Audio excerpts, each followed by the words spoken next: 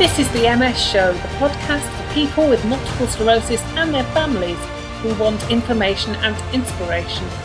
I'm Bron Webster. I've been living with MS for over 20 years. I'll be sharing with you tips, stories and ways to keep going with MS.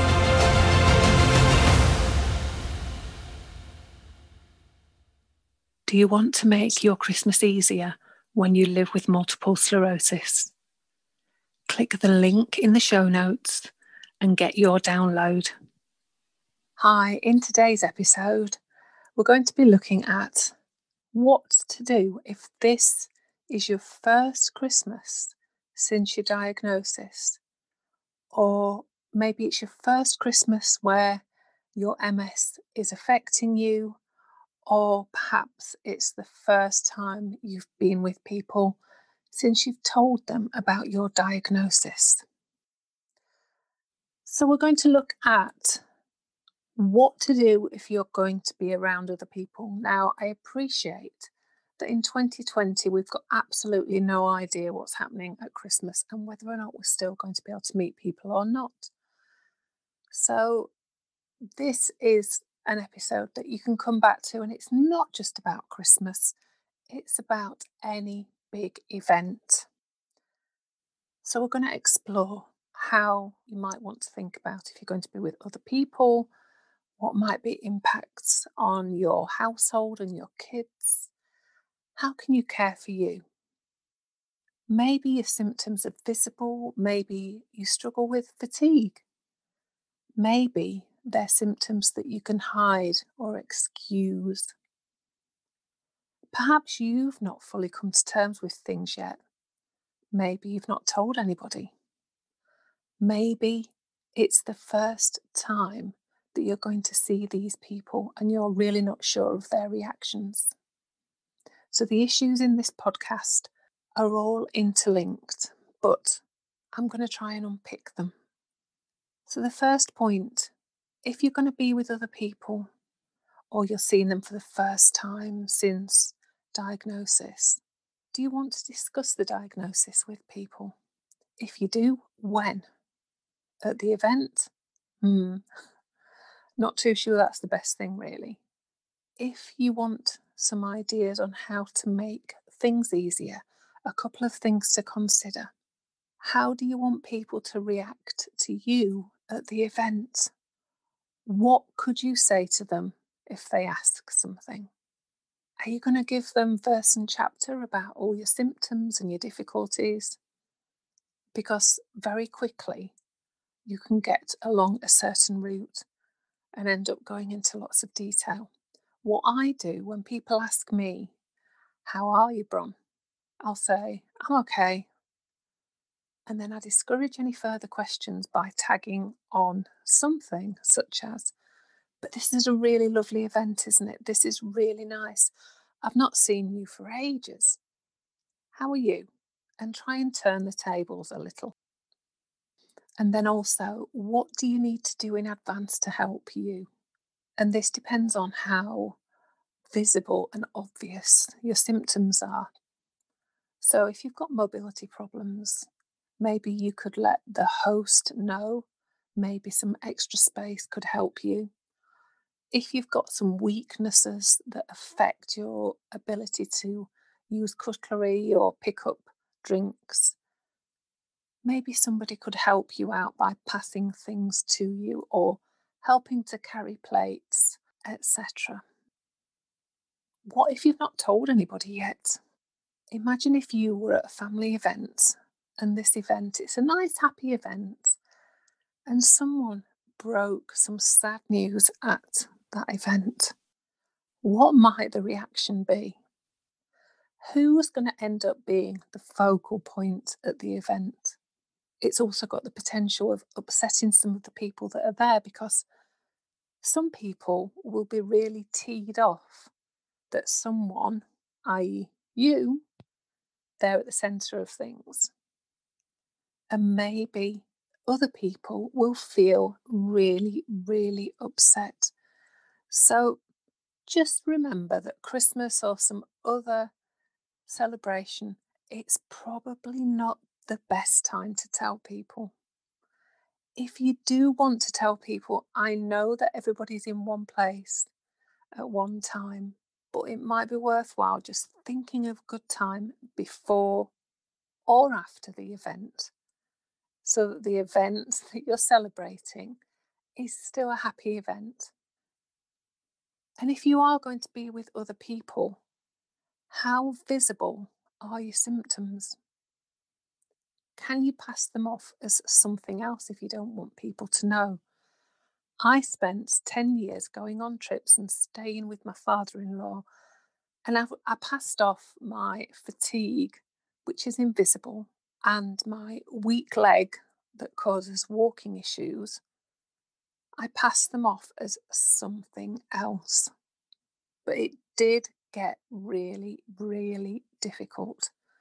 So he'd call me lazy, and I had to learn to just turn a blind eye to it. My weak leg, I could usually put it down to I'd gone over on my ankle or I'd got muscle strain from running, whatever it might be. I've known sometimes I've used an excuse for my fatigue and I've said, I think I'm coming down with something, so I just need to rest.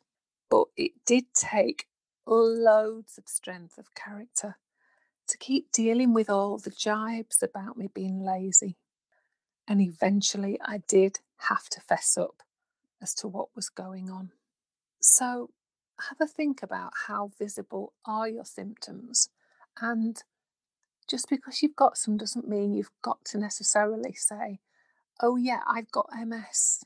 If you don't want to tell people, how can you excuse them? Now, then, whether or not they're obvious symptoms, you might want people to know. If people are going to see your symptoms for the first time, it just might be easier to have a conversation in advance. How are you going to tell them? When will you tell them? What words are you going to use to tell them? So let's assume you're going to tell them in advance. How are you going to do it? So you could write to them. You're possibly going to be sending cards anyway. So if there's space for a note, you could write something and make it into a light-hearted way, if there is such a thing, to break the news. Doing it on a card or something like that has its benefits if you use the right wording, because you don't have to then go into a full-blown discussion about it. So that's one option. However, some people are going to read it and want to get in touch.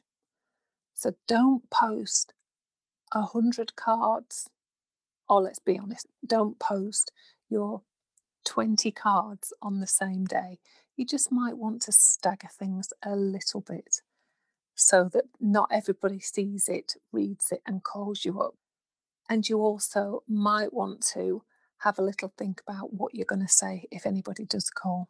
That's how you can tell people not being with them in person. Telling them face to face, that's going to be more tricky if you're still coming to terms with things yourself. Sending a text message or an email to one person at a time is not a bad idea. So, a little opener that you might want to try. Since I last saw you, I've found out I've got multiple sclerosis, and I might look a little bit wobbly when we get together, or depending on your symptoms. I use a wheelchair, or my vision's playing up, so I've got an eye patch. And I just wanted to let you know. So, that's just an idea of something that you could say. And then encourage them to ask any questions and to find out what's going on if they want to. So now, thinking about coming back to this, it is your first Christmas or event. What are the impacts on your household? What are the impacts on your kids? And if you've got young kids, it's really tough at Christmas time. Avoid Elf on the Shelf. Elf on the Shelf is a daily commitment to do something crazy overnight with the naughty little elf. And avoid leaving everything until the last minute if you can. So, how are you going to deal with being in your household when the excitement levels are rising? And I know I'm really guilty of, in my own mind, I might think through what I want to happen, but I'm not very good at communicating it. Here's something that might just help, and it's going through 4 different steps to think, ask, plan, and do. Because normally we'd say think, plan, and do, but we're going to put in there ask as an extra step. So, the bit about thinking, I want you to think about things from your own perspective first. Think about what you might need help with. It might be with the shopping, it might be with slowing down, it might be handling all the late nights, or not wanting and not being able to do everything. And then, are you the type of family that can sit and talk about your challenges? It's okay. If you're not the type of family that does that, then you're probably in the majority, because I don't think many families will sit down and talk through challenges. But once you've done the thinking, I'm encouraging you to move on and ask. And ask your family first. Ask them, have they got any worries or concerns that they've got about you and this event? If they've not got any, then you can just say, well, I've got a couple of concerns. So you can say, I might struggle to get all the shopping done. You could say to the kids, do you know what? Santa always gives special love to children whose mummies and daddies are poorly, but he can only do it if he knows that you're going to be helping mummy and daddy as well, and going to bed early and letting them have a little rest when they need to. Just have that discussion and start off by asking if there's anything that's worrying them and concerning them about what's going on with you in relation to Christmas.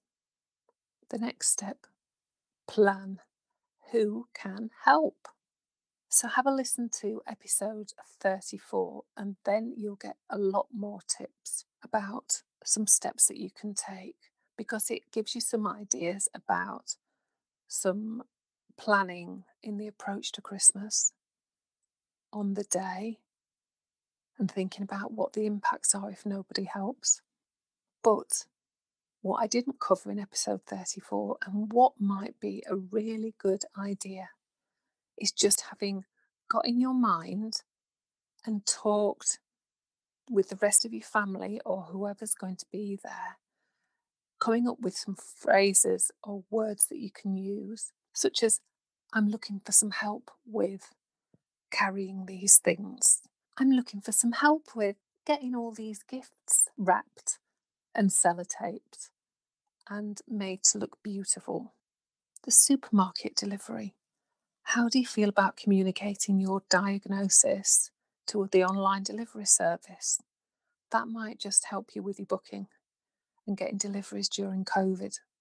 What about things if you've got kids, when you're going to watch the Christmas play, or if you're going to visit Santa? Do you need to find out if they've got special arrangements?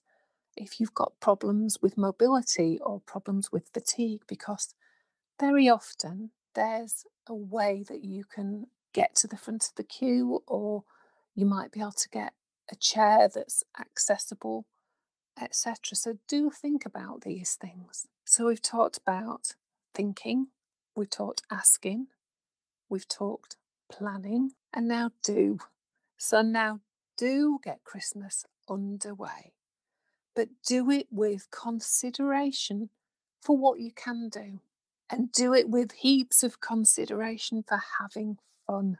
And on the day, I want you to take care of you. I want you to pace yourself. I want you to schedule what you're going to be doing today and this week. I want you to make sure you're taking breaks. And I want you to make sure that you are making the most of when you're feeling good. So make sure you enjoy Christmas on your terms. Remember to have fun.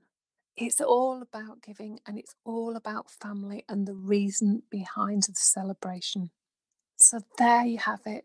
Some ideas for if it's your first Christmas since you've had your diagnosis. And I know these are scary times. And I know you're going to want to just put it out of your mind and enjoy yourself. So hopefully you've got a few ideas and tips that you can implement. But thank you ever so much for listening to today's episode. And I do hope that you're going to have a lovely time, whatever you do this Christmas. Do you want to make your Christmas easier when you live with multiple sclerosis? Click the link in the show notes and get your download. Thanks so much for listening to today's MS show. Please subscribe, rate and review this podcast. And if you'd like to get more involved with the MS show, why not join our Facebook community? Just search Facebook for the MS show. Come back soon for another dose of MS information and inspiration. You've been listening to the MS Show podcast.